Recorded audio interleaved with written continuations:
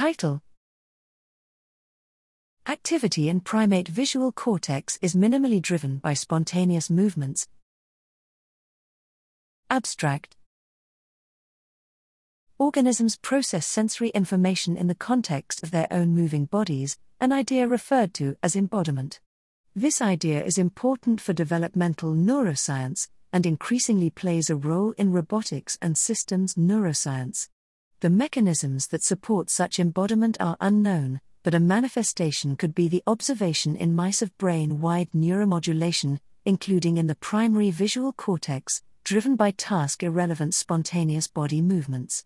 Here we tested this hypothesis in macaque monkeys, a primate model for human vision, by simultaneously recording visual cortex activity and facial and body movements. Activity in the visual cortex, V1, V2, V3, VIA, was associated with the animal's own movements, but this modulation was largely explained by the impact of the movements on the retinal image. These results suggest that embodiment in primate vision may be realized by input provided by the eyes themselves.